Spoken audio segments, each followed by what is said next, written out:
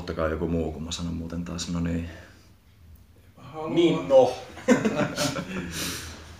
Tervetuloa illan karkeloihin. Mä vaan en tehdä mitään muuta tässä näin. Sitä jatkaa tästä. Olisiko sanoa jotain tällä alkuun? Kullankaivajat tarttuu taas lapioihin ja lähtee kaivelemaan WWE Networkia, josta tällä kertaa on Villen ehdotuksesta, ei siis minun vaan tuon yhden toisen. Yksistä 5 Villestä vai 6 nykyään? Yksi meistä monista. Ehdotuksella tuli NXT:n, siis tämän Full Sail-ajan ensimmäinen jakso. Vuodelta 2012. Joo. Vähän tuorempaa matskua siis 4-5 vuoden takaa. Mutta jatkaa tätä meidän tähän astista teemaa, että jotain ensimmäisiä jaksoja katsotaan. Katsotaan missä vaiheessa tämäkin formaatti murtuu ja jotain ihan sekalaista. Millaisia ennakko-odotuksia on tästä? Vois varmaan mainita, että ketä täällä on paikalla. Totta joo. Aloita sä sitten sieltä. Juu, Semi on täällä taas pilaamassa teidän kuuntelunautinnon. Vieläkään taaskaan ei voi sanoa Semi missään kohdassa, jos on mitään, että joku on Semi jotain, jos saattaa paikalla ärsyttämässä. Niin. Ehkä se sun kielioppi vihdoin viilautuu kuntoon. Niin joo. Tarvitse käyttää huonoja anglismeja. Pitää sensuroida itseäsi koko ajan. Sitten on tosiaan Ville, löytyy tästä Semin vierestä, Semi läheltä. Ja sen Kerro vaan. Sitten on Tomi. Ja sitten oli Tomi. Ja myöskin Semisti mukana Salomon. Täällä näin. Mä oon jotenkin tosi oudosta tilasta tällä hetkellä, mutta juuri vähän lisää kaljaa, että mä vapaudun tästä Välitilassa. Joo. Mutta joo, siis sama kööri, mikä oli viimeksi kattelemassa ensimmäistä Monday Night Rawta. Ihan sama. Eeska on jätetty yksin Tampereelle. No, kutsuttiin paikalle, mutta eipä tullut. Eeska on tuonne ulkopuolelle nykyään. Outsider. Siellä omassa elitistisessä kuplassaan jossain tuolla. No niin, ennen kuin haudataan loppuporukka. Ei mun pakko sanoa vaan, että Enska paukaa kohta sisään jostain, että you all know who I am. Money in the Bank-salkun kanssa sitten alkaa. Pitäisi senkin muuttaa tuonne sivistyksen keskellä sieltä korvasta. Saatana, missä nykyään? Ei se olisi Turussa enää, Turussa ihan siellä hipopitus. Eikö se nyt Turkuun? Ei puhuta siitä. Eikö nyt se menee? Joo. No. NXT. Full Sail.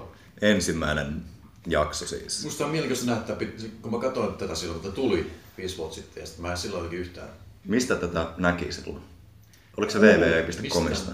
En näki sitä, mutta ei tää piti ladata torrentilla. Tämähän tuli Toni siis... Hyi. Tai siis, mä en ole koskaan mitään piratus on oikeesti virallisesti. Siis tää oli Hulu TV:ssä muistaa. Joo, tää ei niinku ollut tätä lähetty alkuun missään. Tääkin tuli vaan niinku... Mistä muuten alun perin tuli? Missä? Samassa missä FCV tuli, eikö se tullut hetken? Ei. Mistä tuli? Mun mielestä tänään aiemmin päivällä katselin vähän Wikipediasta, että ainakin www.comissa olisi ehkä. Joo. Okay. Musta tää lähetettiin jollakin kanavalla. Hulusia mainittiin kyllä kanssa. Joo, ja Hululla kanssa. No eiks toi Game Show NXT tullut ihan tuolta Sifiltä, niin eikö se perinyt sen paikan sitten päästä? Saisi ollakin joo, totta. Mä katsoin sitä eka jaksoa silloin aikoinaan ja se ei yhtään niin silloin innostanut mua. Mä olin niin katkera siitä, että se oli se venynyt kausi Redemption, NXT Redemption, missä kaikki on vitun crazyja juonikuvia. Se oli sitä reality. Se oli vielä sitä aikaa, mutta se oli sellainen, että Raista ja Johnny Curtis ja muuta. Ne oli unohtanut sen formaatin melkein täysin. Kun ketään näin kiinnostunut, niin se pyöri vaan se Redemption-kaussi ja oli vanhoja tyyppejä mukana siinä.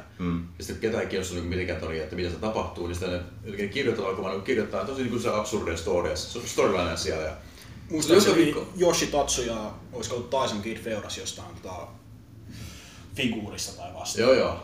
Sitten joku hyökkäsi kimppuun backstagella ja se oli joku Paini Boots oli jäänyt se ja sitten toi Kurt Hawkinsin ja Tyler Rexin piti niinku jotenkin investigate tässä tilanne ja ne syytti siitä Percy Watsonia ja se oli hirveän sellainen mysteerivyyhti siellä koko ajan. Oliko tämä ennen vai jälkeen, kun Hawkins ja Rex oli miestrippareita? Ennen sitä abominaatioa. Ja se oli hirveän niin mielenkiintoista. Yhtäkkiä tulikin se päätös, että okei, ne menee Full Sail, tekee kokonaan uuden rebrandauksen ja seuraavassa jaksossa kaikki storyline, se oli vielä se Redemption-jakso se viimeinen. Kaikki storyline tuli unohdettu. Kurt Hawkins ja Tyler Rex jobbaa David Otungalla ja Great Khallille. Mä olin niin katkera siinä vitsi mikä Dream Team. Ja toi kaikki ei mitään pointtia sillä. Sitten toi taustalla vaikutti siihen, että mä olin hirveän katkerana katsoa tätä uuden jaksoa. Ehkä se on vähän negatiivinen viva jäänyt silloin. Semmonen knoppitieto muistui tässä mieleen, mä oon varmaan joskus ehkä kertonutkin, mutta siis NXT niin brändinä tai nimenä, se rupeaa olemaan jo sen verran vanha, että sitä niin kuin, reality-ajan NXT:tä, sitä tuli vielä MTV Maxilta. Joo, Niin tuli, joo. 2010, kyllä. Joskus 3 aamuyöllä, mutta that's beyond the point. Tulipa kumminkin. Mä muistan, että jotain mun vanhoja niin yläaste tuttuikin puhui mulle, että kato, sulla on jotain uutta NXT:tä siellä Maxilla. Oliko outoa kyllä? Muistan, että mä olin joskus jonkun kaverin luona ja siellä näkyi Maxi meidän siis himassa näkynyt. Ja satuin näkemään pätkän siitä, se oli just sitä ihme reality game show aikaa ja ne ammuskeli jollain ritsalla jotain teepaitoja jonnekin yleensä tai niinku tämmöstä.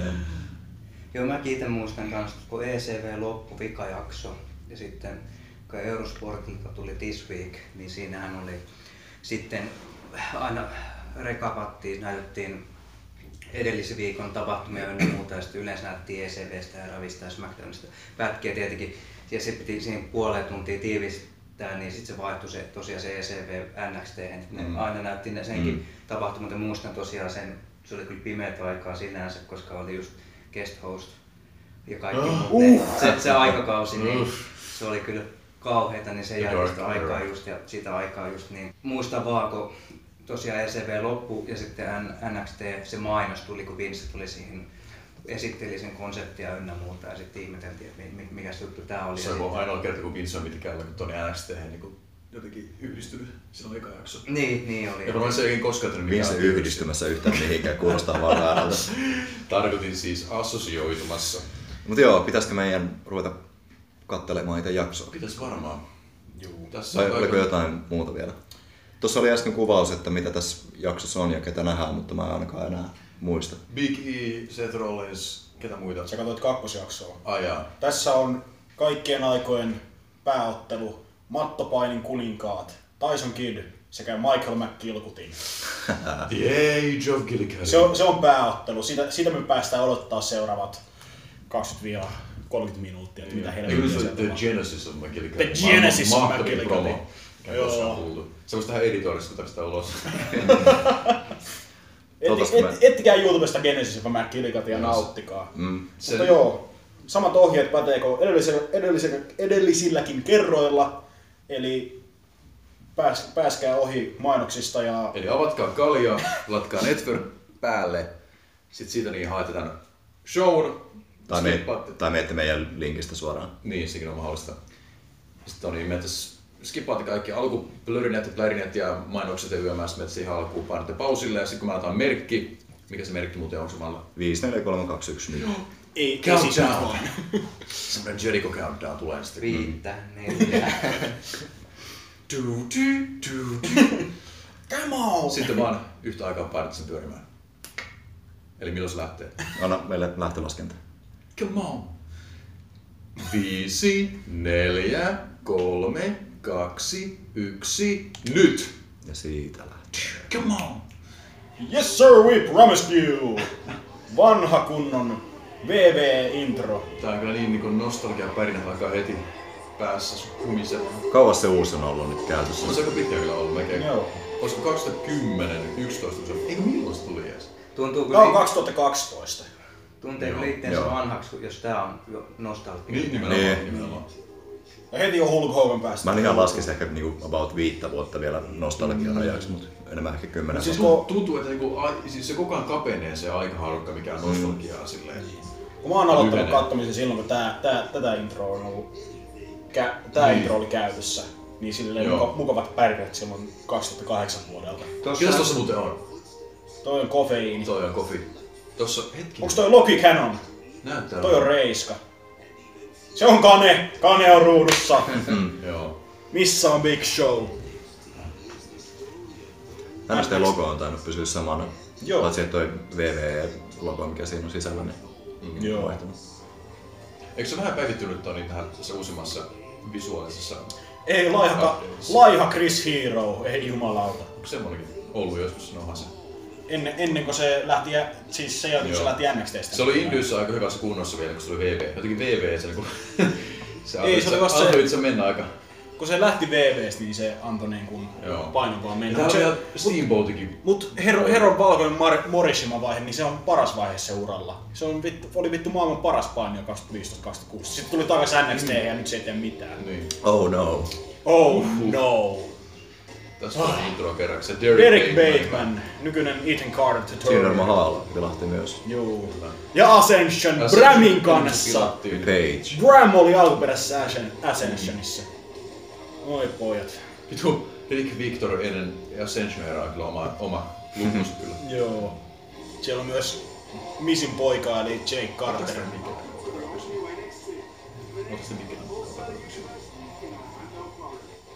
Full Saililla ollaan. Joo.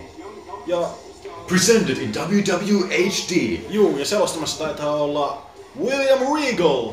Joo. Ja vanha kunnon JR. Kyllä, hän on kunniakalleriassa, kuten aina jaksetaan muistuttaa. Ja mehän siis tosiaan taas katsotaan volyymit suht pienellä tekstityksillä tätä, että Niin. ihan vaan, että jos ei ihan kaikkia varsinkaan promoista tai tämmöisistä huomata, niin menee sen piikkiin. Taas tämä vanha fontti, mikä oli käytössä NXT:ssä, niin tämä on sama fontti, mikä tuolla Roomissa on. Leffan nimessä. Nyt tulevassa Disaster Artistissa myöskin käyttää sama. Onko tässä yhteys? JR lupaa jännittävää iltaa, katsotaan mitä tapahtuu. JR:n teemamusiikkia kyllä pystyy ottaa enää vakavasti sen jälkeen, kun kuullut sen My Ass biisi. Joo. Ja Dustikin vielä hengissä. edesmennyt amerikkalainen unelma. Hän on vain tavallinen mies. Mäkin tapaan kyllä unohtaa, että sekin on kuollut. Joo. Siis mäkin, kun aikaisemmin katsottiin Networkilla pari pätkää, niin mä kerisin unohtaa, että Bobby Heenan kuoli vasta. Niin mä olin silleen, että Bobby Heenan, ai niin, joo. Se on aika suuri, jos Alma ja Haurassa oikein tiedä silleen. Tuntuu, että niinku... Niin Ric Flair on melkein jo ollut Flair ainakaan ei koskaan kuole, se vaan niinku elää. Terry Funk ei koskaan. Terry Funk on toinen. Ne selviää lento-onnettomuuksista ja kaikista mahdollista, mutta luonto ei vie. Mullakin tuo Heinonen kuolema, tavallaan se meni itsellään ihan ohi, kun mulla oli tosiaan tietokoneen kanssa ongelmia ynnä muuta, niin olin pimennossa melkein viikon, niin vasta yli eilen sain tietää, että... Mutta just, oliko se Semi sun vai kenen kanssa, kun puhuttiin SummerSlam-miitissä, että kun vietettiin se viikon spoilerivapaa siinä, ettei spoilaanota SummerSlamin tuloksista, ja silloin just Ric Flairilla meni aika huonosti, niin puhuttiin, että ei, se on voinut vaikka kuolla tämän viikon aikana, ja me ei tiedä siitä yhtään mitään. Mutta nyt ruudussa on WWEn tulevaisuus, Bo Dallas. Future Hall of Famer. Jos ette tosiaan katsonut FCB:tä kautta NXT:tä 2011-2012, niin Bo Dallaksen piti olla Roman Reigns. Mä tiedän mikä fontin nimi on, se on koodaa. Mä oon käytännössä julistissa. Kiitos tiedosta. Fontti autista Laurista. Tää on kyllä yksi suurimpia mysteerejä. Tää on NXT, mä oon NXT-mestari ja oikeesti niinku... Eikö tää ollut ensimmäinen? Ei ollut ensimmäinen, kolmas. Voitti... Kuka oli ensimmäinen? Rollins E. Big E:ltä voitti tää. Joo, Big E voitti Rollinsilta, voitti Big E:ltä. Tää on niinku siis niinku yksi kaiken aikaan turhimpia paineita. Mä en tiedä millä menit niinku... Siis en mä halua mitenkään puhua pahaa kenenkään niinku ihmisen ulkonäöstä, mutta Bo Dallasin naamassa vaan jotain, mikä on väärin. Mut siis yksi kaikki aikojen hienompia painiin liittyviä kuvia on FCV:n ajan Bo Dallas, joka poseeraa moottoripyörän päällä ilman paitaa. Vitun groteski. Joo. Ei oo muuta sanoa. Se on semmoinen Stuff of Nightmares. Joo. Tuosta niinku mieltä kun puhuttiin tonne kuolleista legendoista painioista yömässä, niin se tuntuu kun niinku kuolee koko ajan kun kärpäsiä, varsinkin vanhoja legendoja 80-luvulta yömässä. Niin Rosie. Koko ajan, niin. Mut sit niinku, siksi mulla on jostain syystä koko ajan niinku tunne, että eikö toi Billy Gunn ole kuollut jo? Mä aina ajattelin, että sehän kuoli, mutta eikös se ole edelleenkin elossa? Painut Tanahashia vastaan tänä vuonna. Rick Victor on kehässä. Ascension, nyt noustaan. The Jobber Years. Tää on takas Jobberissa nykyään on, mutta... Niin 2017 ei vielä ohi, niin voi vielä mitä yllätyksiä. Niin on. Eiks Bobo ollut se Jogi-karhun kaveri? Bobo Brazil. Babyface Bo Dallas. Tää aiheuttaa lähinnä oksentusreaktioita. Toi Full Sail yleisö näyttää pieneltä. Tai siis, tuolla oli niin paljon noita rivejä kuin nykyään. Mut eiks tossa sama, jossa oli se toi Florida Championship Ei oo sama. Ei ollut. FCV oli eri rakennus. Se oli joku 100 parasta. Se oli vielä 100 kertaa ankeampi veliö se kyllä. Mä katsoin aikoina jaksoja jonkin verran, oli tosi vaikea katsoa. Tuntui työläältä.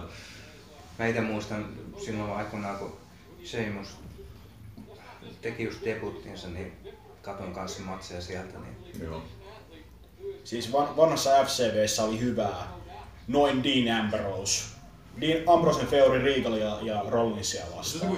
Niin yksittäisiä matseja on silleen, mitkä on ok, mutta niissä käsi tunnelma verottuu aika paljon, kun se on noin 20 ihmistä, niin, joita ei halli ja audiotasot on mitä on siellä ja akustiikka yömässä. Ei se yhtään se välitys tunnelma siellä, eikä se muutkin ole huono ollut siellä. Mutta nyt katsomme painijuhlaa Bo Dallaxin ja Rick Victorin välillä. Mitä tässä vaiheessa pitäisi tehdä? Tää on ihan hauska pikkuottelu tähän mennessä ollut. Tää on vaan tämmönen perus tämmönen klassinen buukkaus, halutaan pistää yksi tyyppi overiksi ja yksi jompaan hänelle. Ja... Siis ajatelkaa, Samettihousuissaan. Samettihousuissa. Eikä olisi vuosi 2000. Melkein samanlainen kuvio olisi 2000-luvun. Nyt 5 vuotta myöhemmin molemmat näistä riekstaan vitsejä. Niin. No se on pakko kysyä, että okei, ei voi olla se mikään niinku kehässä mikään sysipaska ole, mutta jotenkin se koko habitus ja olemus ja kaikki, kun miettii sitä, niin musta tuntuu, tää on just klassinen esimerkki, että jos se ei olisi joku legendan poika, niin olisiko se niinku miten korkealle noussut tuolla? Se ei olisi tuolla. Vielä kun niinku ex-IRS, oliko se missään tekemistä tuolla niinku agenttia tai jossain? Eikö se oo?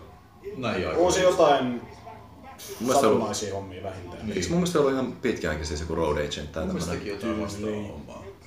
Kyllähän nuo yleensä tekee aina kaikki.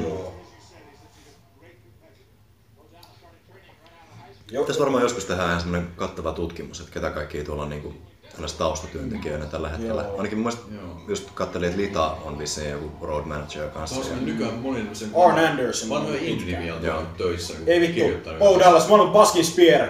Se on siinä. Toi on kyllä hankeen näköinen. Running hug. Suoraan Edgeltä opittu. Ja yllättäen Bo Dallas voittaa. Tässä on... Boo Dallas. Tässä on teidän tulevaisuuden supertähti. Odottakaa vaan vuotta 2017. Inspirational. You gotta believe. Believe! Siis Bohan tää ärsyttävä face, joka on oikeesti heelkin, niin se oli täyttä kultaa silloin sen mestaruuskausi. Sitä alettiin vaan buukkaamaan siinä delusional faceina, joka luulee, että kaikki rakastaa sitä. Tuo mä kyllä muistan jotenkin tosi etäästi. Tuohan on... Ai vittu, Zigglerin peli. Ei hitto! Toi, mikä se Briley Pierce? Joo, Briley Pierce. Sekä ei koskaan oikein mihinkään edennyt. Kattokaa tätä kameratyöskentelyä. Ja ollut kameramies paikalla. Niin. You had one job! Niin. Buu, juuri siinä. Tämä on alkua. Edelleen alkua. Hyvin luova promo. Minä hymyilen aina. Minkä takia Bowissa sanot kaikki 2 kertaa? Vähän niin kuin ottanut Macho Manilta oppeja. Say everything twice. Say everything twice. Se tietää aina, että niinku promo on huono, kun se loppuu tuolla wuu. Kertaus on opintoja ja äiti, niin täytyy toistaa. Joo. Siinä on Tyler Black. Tai ei lasketa tietenkään Ric Flairia. Kaikki. Kattokaa tätä toivotonta indie-uikkaria. Se on vaan tämmönen perus heittää loppuun. Ja sitten yksi on niinku tietysti brändikseen oikein. Tässä on elämänikäinen midgarderi, jos olette koskaan nähnyt sellaisen. Mitäs sä nyt siellä panettelet? Karseeta kampaus. Mikä toi letti on? Hirveä kampaus! Tämä näyttää ihan semmoista huonot peruukilta. Se oli tällaista niinku puoliksi blonnattu luukki ja se tolleen pistetään vitun jakauksen, niin näyttää just jotain japanipojalta. Siis tässä jaksossa ei muistaakseni ole Seth Rollinsin sisääntuloa, mikä oli silloin alussa aivan hirveä, kun se moshaa itsensä sisään. Ai niin se on se, kun se tulee ihan tuulimyllynä. Siis ei mitään moshausta vastaan, mutta se näyttää idioottimaista, kun sä teet sitä yksin lavalla. Voihan Seth Rollins. Mut katsokaa tätä pääottelua. Katsokaa näitä 2 miestä. Tässä on VV:n tulevaisuus. Tyson Kiddissä oli kyllä oikeesti ihan potentiaalia. Oi! Damien Sandow! Mikä se nimi nykyään oli tuolla GFB:ssä? Aaron Rex, se on lähtenyt sieltä jo. Sekin on lähtenyt sieltä. Hyvin ne pysyy mukana. Kuiva Aaro. Tää on vielä Antonio aika. Joo. Antoni. Tää on tänään tämmöisiä painia promoja. Ai niin joo. Promovideoita. Cesarohan oli oikeesti entinen rugbypelaaja, joka potkittiin ulos, koska se oli liian aggressiivinen. Niin, sit se oli 2 viikkoa saksalainen. Se jodlas kans 2 viikkoa. Ai niin, Aksana. Jep. Antonio! Aksana. He's my lover. What is llama? What is llama? The future. Tulevaisuus on täällä. Siis Cesaro kestää pitkään se päässä, kun tosta oli. Joo. Antonio Cesaro on kaikki, mitä Vince McMahon luulisi rakastavan, mutta kun se on ulkomaalainen. Niin, ja sillä ei ole samanlaista, mutta on semmoista, miten se sanoo, sillä on karismaa, mutta sen persoona on vähän kuiva. Vince ei tykkää kuivista persoonasta. Mutta ei se ole estänyt Roman Reignsia. Se on kyllä aika ristiriitainen. Tai Suomesta ei tietenkään niinku... Vince McMahonin aivot toimii tavalla, jota kukaan ei voi oikeasti ymmärtää. Kuiva persoonassa ei ole mitenkään hirveän suuri hyve muutenkaan missään painiassa, mutta tietyllä tavalla, jos on hiljaista karismaa... Roderick Strong. No mulla ei mitään hyvää sanottavaa siitä kyllä. Ei siis se PV-kerran, mä toistan tätä joka kerta kun Roderick Strong tulee puheessa, mutta se PV-kerran 2014-2016. Maailman paras. En oo nähnyt, ei tapahtu. Jason Jordan! Se on Kurt Anglen poika. Ei jumalauta mikä afia. Tää oli aika ennen. Sitä on äärettömän mielenkiintoista kyllä katsoa, kun miettii, mihin kaikkien nämä on päätynyt nämä tyypit, jotka nyt täällä on. Ja miten kauan niin Jordan oli tuossa limbossa, se ei saanut mitään. Se oli...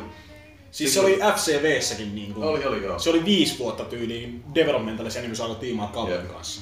Ja sit se oli Ty Dillingerin kanssa tiimi jonkin aikaa, sitäkin hajotettiin. Ja tääkin on niin...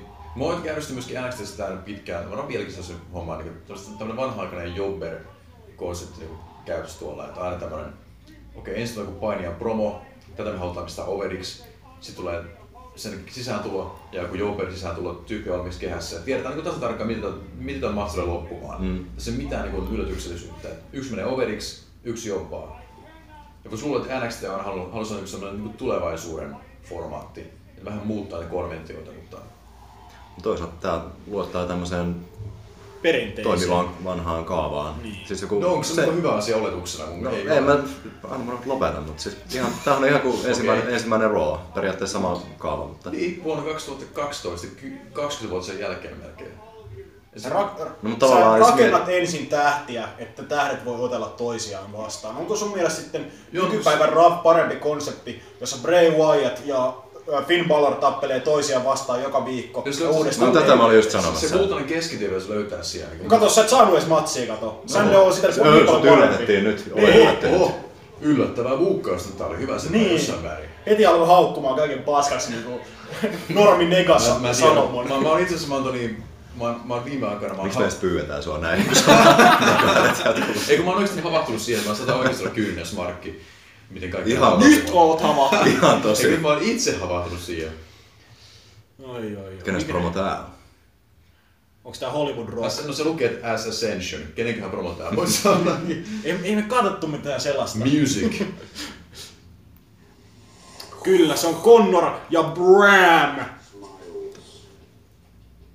Loistava green screen täytyy myöntää. Kyllä. Älkää vaan pudotko. Kenneth Cameron.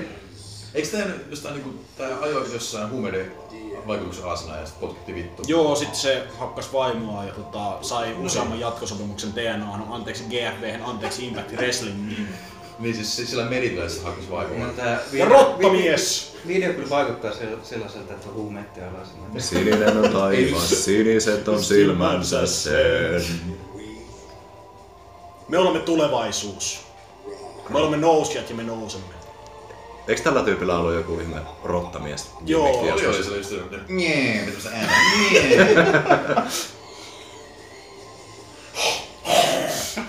Overiksi ärsyttävillä äänillä. Sillähän oli se jah! Muskin NXT:ssä oli vielä joku mystisiä. Se kun ne tuli VV, ne vaan huusi koko ajan, sillä ei koskaan mitään pointtia sille huutamiselle. Kun tuli päärosterin, niin sanoi, että me ollaan parempia kuin Road Warriorsit, mikä oli gimmikki, josta JBL veti herneen nenään. Ja nyt me saadaan Raw Rebound vuodelta 2012. Mitä siellä on tapahtunut? VV-shop on tapahtunut. Tuli muuten hauska toi Ascensionin toi promo. Siis Big Johnny! Ascension rises, ylösnousemus nousee. Mä oon John Leonard! Tää on vielä tätä aikaa, jumala. Ai niin joo, kun sen on biitta Sodsit taas. Se onnistui nostamaan Big Shown häkkiottelussa. Eikä. Ei. Historian synkimpiä. No, mutta siitä ei näytä kuvamateriaalia. Siitä on edelleenkään kuvamateriaalia, että Cena on nostanut Big Shown. Mutta on aika, kun niin Punkki on mestari ja se... Punkki on mestari Midgardissa. Main eventissä on John Laurinaitis. John Laurinaitis vastaan John Cena. Vanha mies, joka... Onko se yksi kaikki aikojen paskimmista pääotteluista? No olisiko noin? People power. Ja jos people sanoo valitaan, niin tätä suinkaan nähtykään.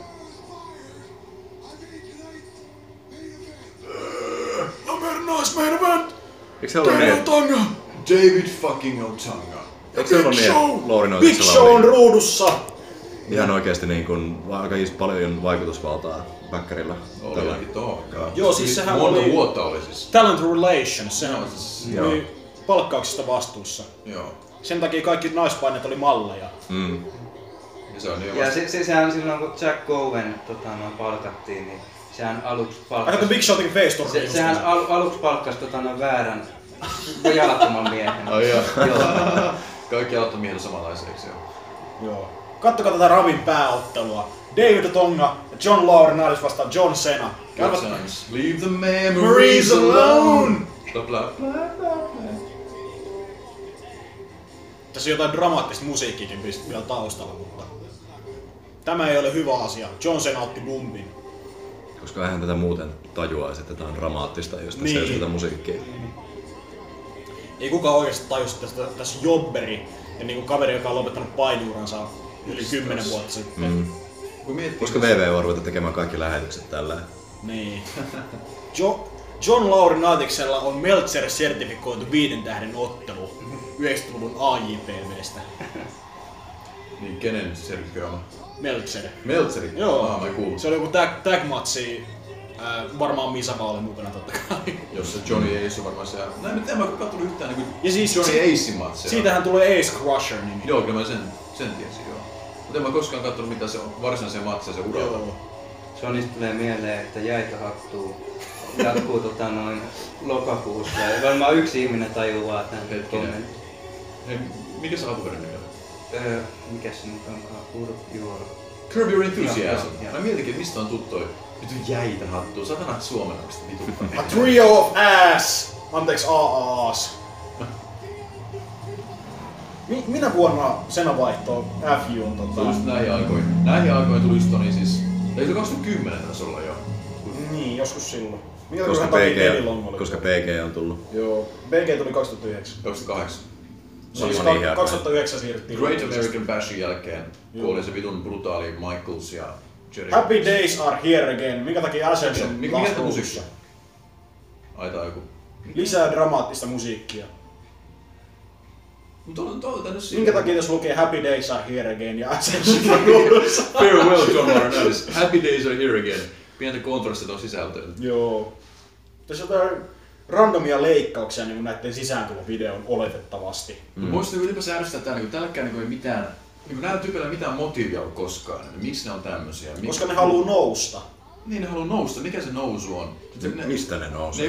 Ne yrittää luoda niinku mystiikkaa tähän näin. Sieltä Wastelandista, mistä ne Sitten kun puhuu. millekään niiden teolle ja olemukselle mitään motiivia. Toi vitun valo kädessä, mikä vittu sekin oli? Puhutko sä näistä vai Wyattista?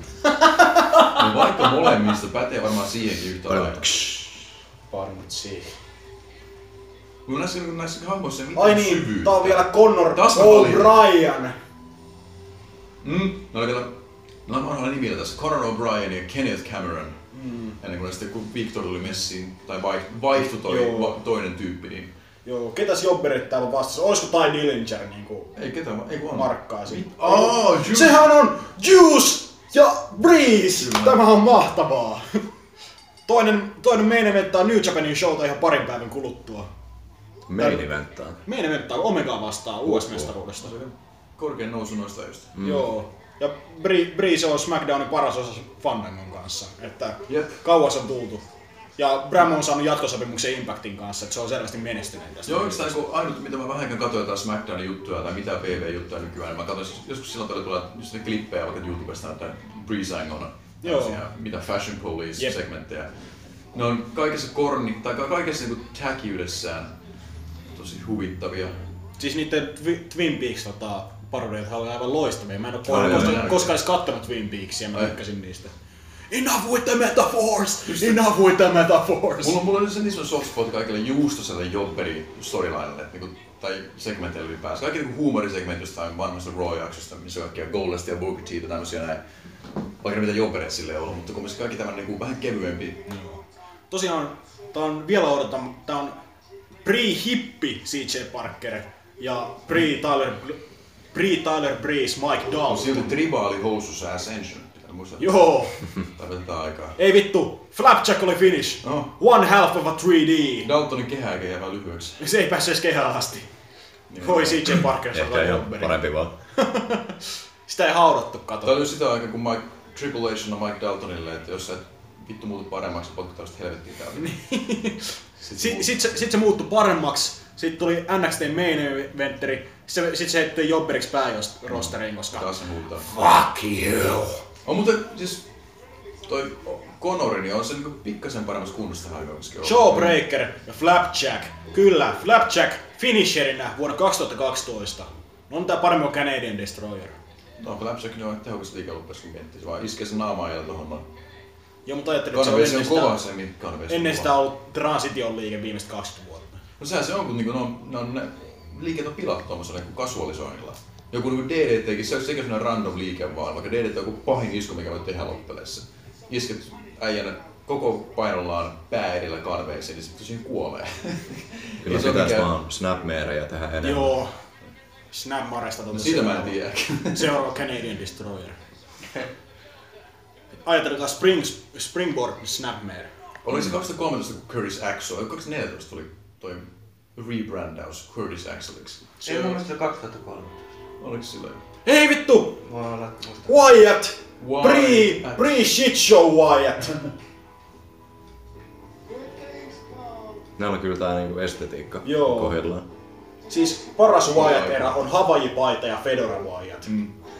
Siis se oli tosi mielenkiintoinen. Enska on joskus linkannut sen johonkin jostain 90-luvun alusta. Siis se tosi... Mercy vai? Joo, ihan siis melkein samanlainen hahmo mitä Wyatt. Se on hyvin samantyyppinen. Tää on niinku ton mikä toi on toi? Se leffa vittu. Se oli kyllä, että se... Children of the Corn.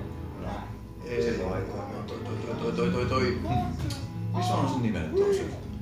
Monsters are real! Cape Fear.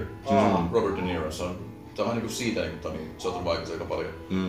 Ja toi Wyatt on muutenkin, se on niinku hyvä esimerkki mun mielestä niinku painissa ylipäätänsä, että sulla voi olla niinku tosi kiinnostava hahmo, mutta sit sen pitääkin niinku painia vielä ja sit se tavallaan ja sitten joutuu painimaan ja sit tavallaan on kiinnostava hahmo, mutta sit sulla on tavallaan rajat, mitä sä voit niinku painimaailmassa tehdä, niinku että se voi tavallaan esittää tällaista hullua tai muuta ja sit se on vähän niinku toi kuka nyt olikaan TNA:ssa, joka Dexteristä sai niitä vaikutteita.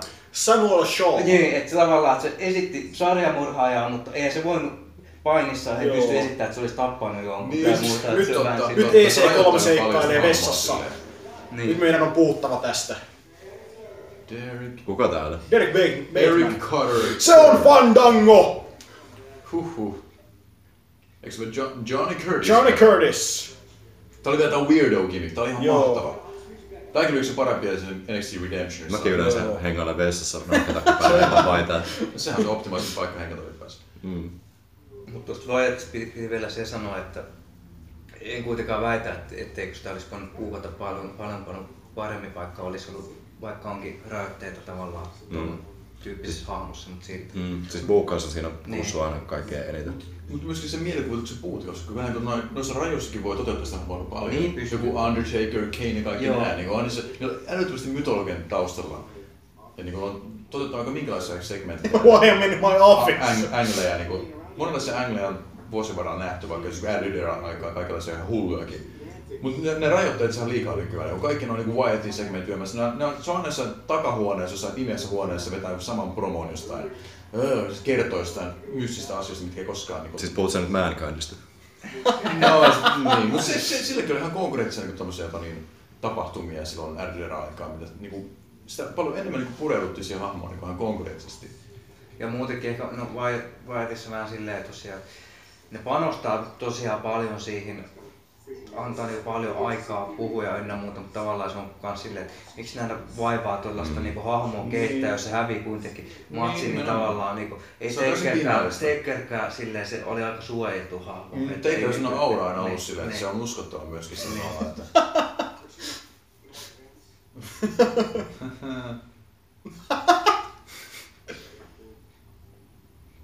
Mä en kyllä voi Bateman-fan näihin aikoihin, se on ikävä sellaista menee.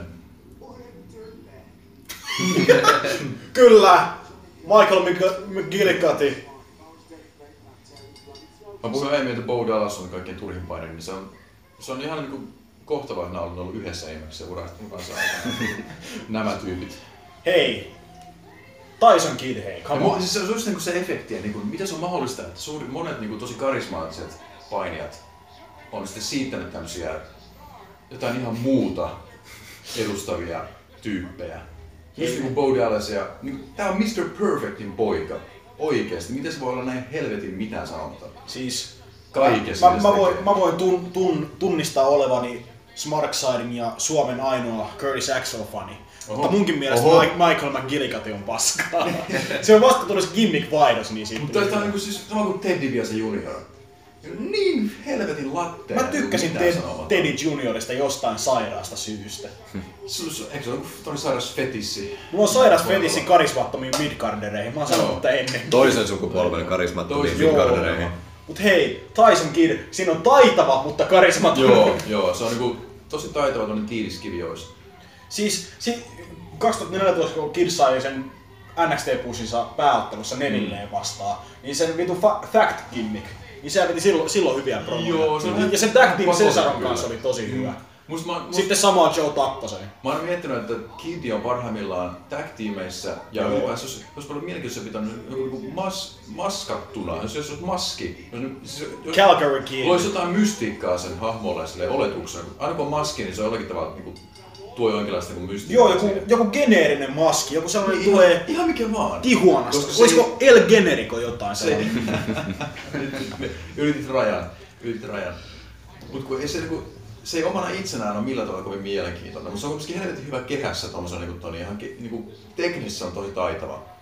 Mut siinä ei vaan mitään siis karakteria oikeesti. Silloin 2014-2015, kun se oli ton Natalien kanssa aina kehänlaidalla välillä, niin se oli tyyliin naisten Survivor Series-ottelu. Ja se kulutti koko matsin, se otti selfieitä ja pisti ne Twitteriin, kun se matsi oli käynnissä siellä. Tyson Kidd? Joo. Kaikista ihmisistä? Kaikista ihmisistä Tyson Kidd. Okei. Mitä se, en ole nyt seurannut. Samalla kuin piereskeli sen vaimo siinä vai? Se oli tää oli 2012, kun Natalia oli piereskelyvaihe päällä. Onko se vuosien jälkeen vai samoin aikoihin, kun Natalia oli piereskely ongelma SmackDownissa? Ylpeä avimies. Sori mä keskelin. Joo, niin että Tyson Kiddistä en ole seurannut, mitä se nykyään touhuu, kun sehän silloin... Eikö se ollut loukkaantunut 5 vuotta? Niin on, mutta... Eikö se ole eläkkeellä jo? Joo. Onko sillä niinku jotain hommaa VVS päivittäin? Ei kai. Siis... Se haistelee Natalian pieruja. Muistan, että kesällä olisi ollut jotain uutista, että se tekisi jotain, tulisi tekemään jotain kouluttajahommaa tai vastaavaa. Mut siitähän oli tyyliin pieni kohu, että se otettiin Total Divasista pois. Mä tiedän, kohu ja Total Divas. Että se olisi poissa VVn palkkalistoilta jossain vaiheessa, että sitä ei voisi enää olla siinä sarjassa mukana ja bla bla bla, mutta nyt liikuntaviihdettä parhaimmillaan. Liikuntaviihdettä? Joo, me Sidekickin kanssa keksitään paskoja suomennoksia. Toi on muuten hyvä, ruvetaan käymään.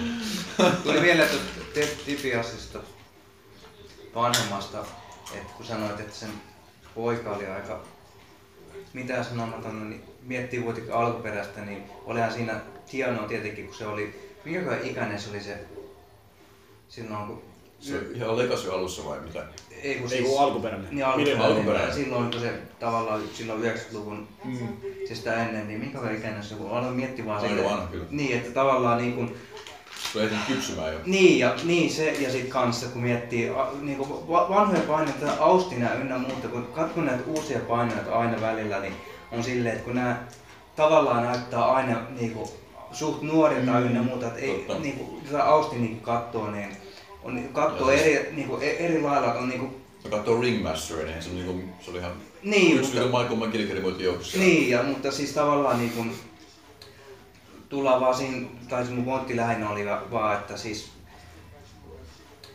että on niinku, aika vähän on nykyään, että tuntuu, että kehässä on silleen niinku, yhtään niinku vanhempia painoja, että tuntuu aina, että on niinku, samanikäisiä. Niin, samanikäisillä, että silleen, että ei ole niinku automaattista kunnioitusta, joka tulee niinku jää mukana. Että Austinkin vaikuttaa mun mielestä siihen, että tuli suosio kanssa, että silloin kun se tietenkin kasvatti sen barrea ynnä muuta, että se niinku... Se oli jo ehtinyt kasvamaan kypsymään. Ja se kuitenkin näytti vähän niin vanhemmalta siinä, että se on tavallaan...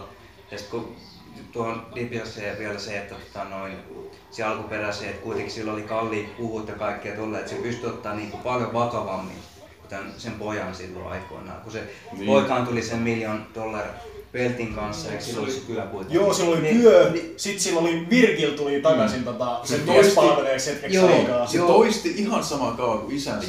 Vielä ihan saman niminen. Se ei toimi, et se voi kopioida. Siinä oli kans just, kun tulee joku, mitä se oli, varmaan 30 tai jotain siinä vaiheessa ja sit tulee niinkun...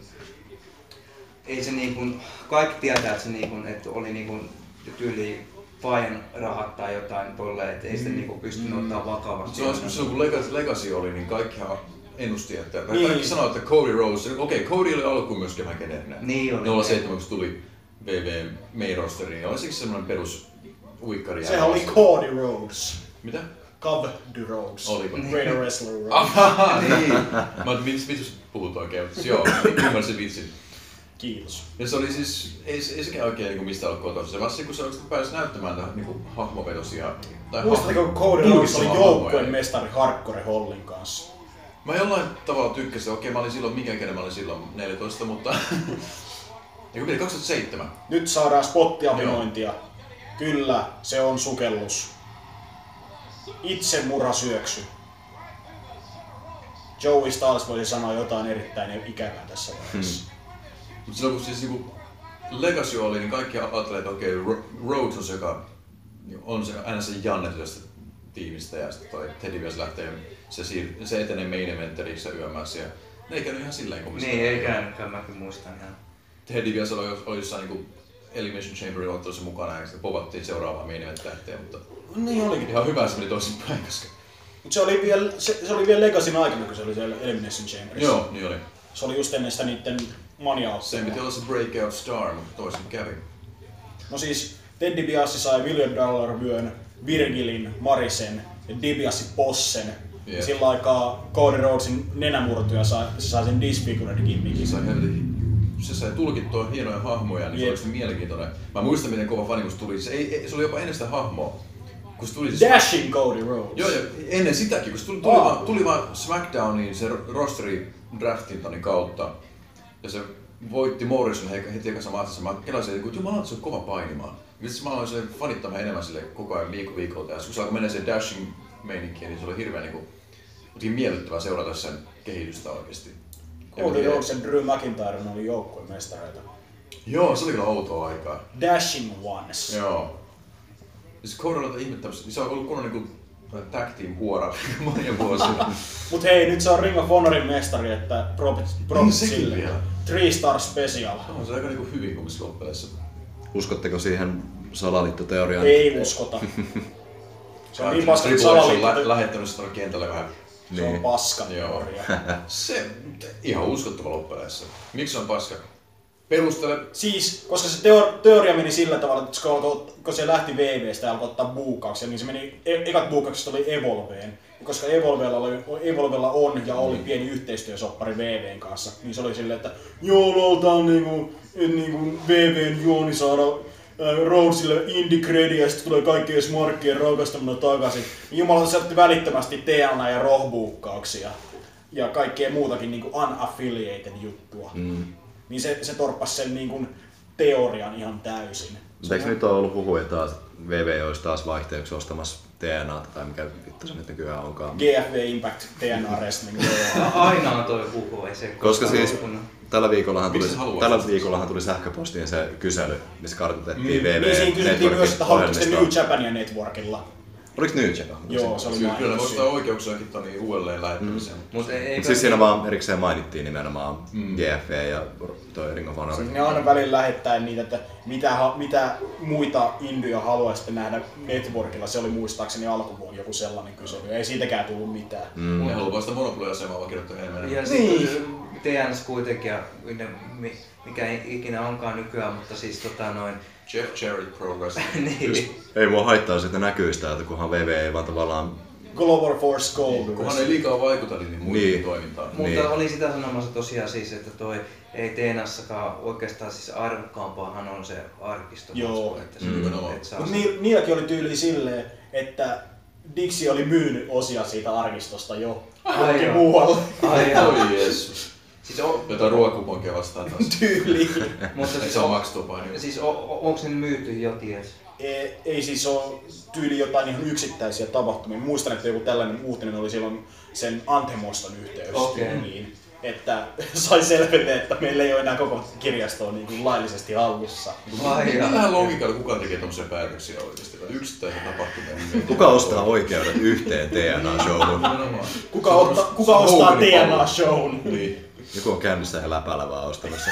Mä mietin nykyäänkin varmaan niin TNA tapahtuu, niin PPP:nä voi ostaa se $60 hintaan.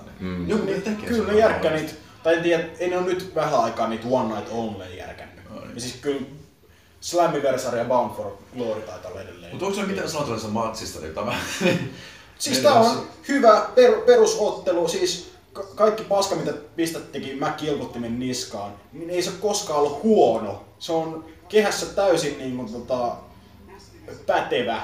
Se ei botchaa, se on varma. Ja siis sehän silloin kun Rock teki kehäpaluunsa, niin silloin se oli just Axel kautta McKilkutin, joka oli treenaamassa sitä niin kuin Hawkins myös. Ja Hawkins. Ja Lesnarin kanssa sama. Et nehän on Lesnarin kanssa kavereita. Niin. Kun Lesnar on sen isäpappan kanssa. Se on varmaan robotteja, ketkä te virheitä tietää. Varmoja robotteja. Mä en saa tästä kyllä mitään irti tästä matsista. En mäkään. Mä dikkasin Tyson Kiddia silloin joskus just, kun se oli Cesaroja näiden kanssa joukkueena ja siihen aikaan tuli katsottua NXT:tä muutenkin enemmän, mutta nyt ei vaan niinku...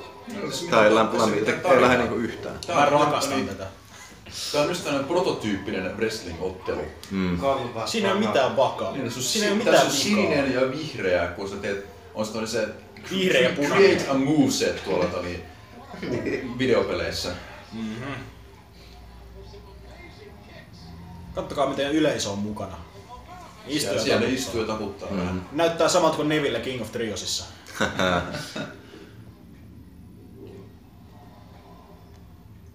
Kaunis liike. Mikä suoraan päähän. Tyson Kidd potkaisee Kilkutinta päähän. Oi! Kattokaa mikä ajatus robottimaisella tarkkuudella. Virheet on inhimillisiä.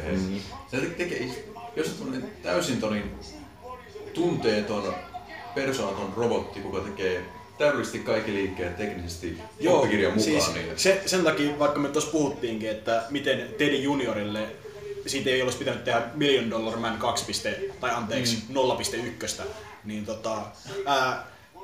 Axelille paras juttuhan olisi ollut se, että se olisi kopioinut Mr. Perfectia, mutta huonosti. Mr. Imperfect. Mr. Almost Perfect. Mr. Flawed. Siis, että se saa niin kuin 3 vapaaheitosta 2 sisään, niin saa niinku keilauksessa 299 pistettä. So close so far.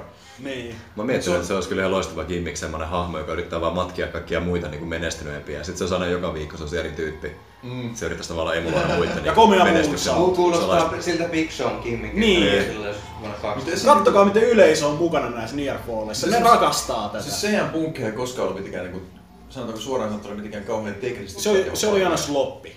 Ja siis joo, nimenomaan. Ja kun se on niinku, mä oon kattonut jotain siis klippejä, kun se on ollut jossain treenaamassa ihan pro-aikoinaan, joskus 2005 ehkä, 2006 jokin tyyppien kanssa jossain, niin muut vetää täydellisiä niinku rolleja matolla ja se niinku kompuroi niissä yömässä. Mutta kumpaa mielenkiintoista katsoa? Punkkia, kuka on vähän slopi kehässä, mutta helvetin vahva hahmo. Ja niin se tuo sitä niinku hahmoa siinä kehätyöskennössä myöskin esiin. Kun tämmöstä niinku teknisesti tosi täydellistä ja joka liike menee kohdalleen, mutta tää on ihan täysin mitään sanotaan mun mielestä. Siis ajatelkaa, jos Kurt Jacksonin finisher olisi täydellinen headlock. Täydellinen Mistä sä torrevit? Mikä vastaus toi on? Täydellinen snapmare. Niin, täydellinen snapmare, ajatelkaa. Kyllähän se on niinku... Siis se ei osaa mitään muuta liikettä, mutta se osaa yhden liikkeen niin vitun täydellisesti. Mut kyllähän se on silleen munkin mielestä, että siis hahmot ja hei, sharpshooter, tarinankerrontaa. Niin, hahmot ja niinku ilmapiiri kyllä niinku vaikuttaa, että kyllä mä niinku jonkun viimeisen vastaan joku pelle on ostanut replika katon, kun joku sellainen 5 tähden klassikko, missä ei ole oikeesti kuitenkaan. Sekin riippuu, jotkut sille on tosi huonoja kehässä, mutta osaa vetää aika hyviä promoja, ne osaa kehän ulkopuolella tosi hyvin tulkita itteensä. Mutta sitten on se täydellinen, tai ei välttämättä täydellinen, mutta se mahtava kombo on se, että vaikka se on teknisesti pätevä, niin sä osaat tuoda sitä hahmoa esille myöskin kehässä. Ja niin kertoa tarinaa ja kaikilla sun olemuksella ja kaikilla ilmeillä ylemmässä, kun psykologia pitää yllä siellä. Sharpshooter. Ei, tää on se nime Hard Dungeon Lock. Mikä bitti tää oli? Dungeon Lock. Potkii naamaan, hyvin tehokas. Ja Kid voittaa suoraan päähän. Mutta täytyy se toisaalta me katsotaan NXT:tä, niin ei me voida niinku vaatii hahmoilta oikeastaan paljon mitään. Siis tää on rebootunut NXT:n eka jakso. Niin, sä oot silleen, että minkä takia näillä ei establisoituja hahmoja. Mutta kauan on ollut VVS on kummatkin noista oikeesti. Tyson Kidd debytoi päärosterissa 2009. McKilgotin 2010-11. Mutta ehkä mä vaadin vähän liikaa. Okei, eikö siis NXT:n pointti kuitenkin, jos tosi paljon niinku yksinkertaistetaan ja sanotaan vähän rumasti, niin koko sen pointti on vaan niinku heittää paskaa seinään ja katsoa mikä jää kiinni. Toisaalta joo, siis annetaan sen verran näitä niinku varaa. Totta kai tää oli tähän aikaan vielä kulkeneva farmiliiga vielä. Siis se on se farmin pointtikin, että antaa siis kehittyä siellä yössä. Mutta kun nämä molemmat tyypit on päärosterissa ihan samaa, ei ne ole yhtään kehittynyt tuossa niinku vuosien saatossa mihinkään mun mielestä. Et se ei, jos me edelleenkin on tässä jo täydellisiä. Niin. Täydellisiä robotteja. Tunteettomia laitteita. Eikä voi kyllä enää kehittyykään, jos loukkaantuu sillä, ettei pysty. Niin. Siinä oli ensimmäinen NXT-jakso. Joo, se oli niin. Mietteitä. En mä tiedä. Ihan mielenkiintoinen introduktio, mutta niin. Mä en tiedä siis johtuuko nyt niinku ihan vaan jotenkin tämän päivän olotilasta vai mistä, mutta ei nyt jotenkin oikein sytyttänyt. Vähän semmonen vaan, että jotenkin toisesta silmästä sisään ja toisesta silmästä sisään. Mä itse voisin sanoa siis silleen, että siis ensinnäkään niin 2012 en kauheasti kattonut VV:tä, niin mulla oli tauko siinä. Niin oli tauko siinä ja sitten vielä se toinen juttu, että niin kun toinen on erilaista, mutta kun ei ole niin paljon asiat muuttunut tavallaan, että tippuu siihen välimaastoon, että ei tässä ole edes sitä vanhuuden viehätystä tai silleen, että olisi niin kuin, että kiva katsoa niin nostalgiaa värinoissa ja muuta, mutta siis toi oli tosi niin kuin mitään sanomatonta, että ei niin kuin, munkaan mielestä niin kuin, ei oikein mitään fiilistä ja sitten vielä siinä tosiaan tuosta ajasta ja niin kuin aikakaudesta ja mun nykyinenkin VV-tietämys ei mikään kaikkein paras enää, niin jotenkin niin kuin, ei kyllä kauheasti iskenyt. Mä oon teidän vanhojen pierrojen kanssa täysin eri mieltä. Jahas. Kerrankin näin päin. Eikö sä alkaa company line vitu äijää nyt? Joo, siis ei saa eri mieltä mistään. Mä masturboin mun VV-pyyhkeeseen niin nyt tässä, että liikaa informaatiota. Siis formaatti on yksinkertainen, mutta se toimii. Saattoi johtua siitä, että mä pystyin puhumaan teidän kanssa tässä paskaa samalla. Mutta toi pääottelu on mun mielestä tosi onnistunut, vaikka te haukuttekin niitä robottimaista täydellisyydestä. Mä oon aina tykännyt Kidistä, mä oon tykännyt McKilgottimista sen jälkeen, kun sen nimi vaihtui. Wyatin tää videovignette oli hyvä. Se lähinnä herätti mukavia niin kuin värinöitä niistä hyvistä Wyatt-ajoista, NXT-ajoista. Ennen kuin kaikki tuhottiin. Jep. Sandovin pikkupromo oli hyvä. Et se oli silleen, että joo, se oli hyvä. Sitten oli kiva nähdä näitä nykyisiä, että mitä kaikkea, just Breeze ja Juice ja se on ehdottomasti niin mielenkiintoinen juttu tässä jaksossa nimenomaan. Joo. Trivia juttu oikeastaan silleen. Bo Dallas oli ihan sysipaska, mutta se on aina ollutkin. Ja Ascensionistakin sai sen tää naurut, että miten kornia se oli. Ja sitten Fandango ja Bateman backstagellakin, niin sekin oli ihan hauska segmentti. Että kyllä mulla on selvästi niinku thumbs up tästä. Mutta tää riippuu enemmän siitä, että mä tykkäsin pääottelusta, mikä kesti varmaan puolet jaksosta. Se on aika paljon siihen. Ja siis mäkin sanon kyllä sen verran vielä, että kyllä mä tykkään siis periaatteessa tästä NXT-formaatista, vaikka se tässä nyt olekaan vielä ehkä ihan löytänyt itseään. Se on tavallaan sekoitus vähän niin kuin modernia painia, vähän indie, vähän semmoista niin klassista painishow. Niin. Se on vähän sellainen hybridi, joo. Niin, kompakti, se. yksinkertainen show. Ja pitää vielä tähän sanoa, niin kun, että vertaa tätä ja nyt, että tässä ei ollut yhtään indie-jätkää. Niin, totta, tämä oli myöskin VV:n siis oma tuote. Oli nopea rollissa. Tämä tuntui hyvin indimäiseltä kyllä tavallaan kuitenkin. Niin, silleen, tai no ymmärrän. Siis sinänsä mäkin tykkäsin NXT-sektori ennen kuin se oli sellainen niin indie-show oikein. Ennen kuin se oli hottest free agent Tom you fucking. Ennen kuin se oli se kolmas brändi, kuka niin kuin ne paini jossain, mikä se on se Brooklynissa areena. Joo, niin, siis, mä tykkäsin, kun oma niin pikku jutsu tuolla, niin tuolla pinnan alla vähän tommonen oma underground-skene VVS oli tavallaan, mistä jos niin tyypit saa kehittyä ja niin hakee itteensä. Ja sinänsä oli ihan hyvä niin rebrändäyksen tämmönen introduktio, esittely tälleen.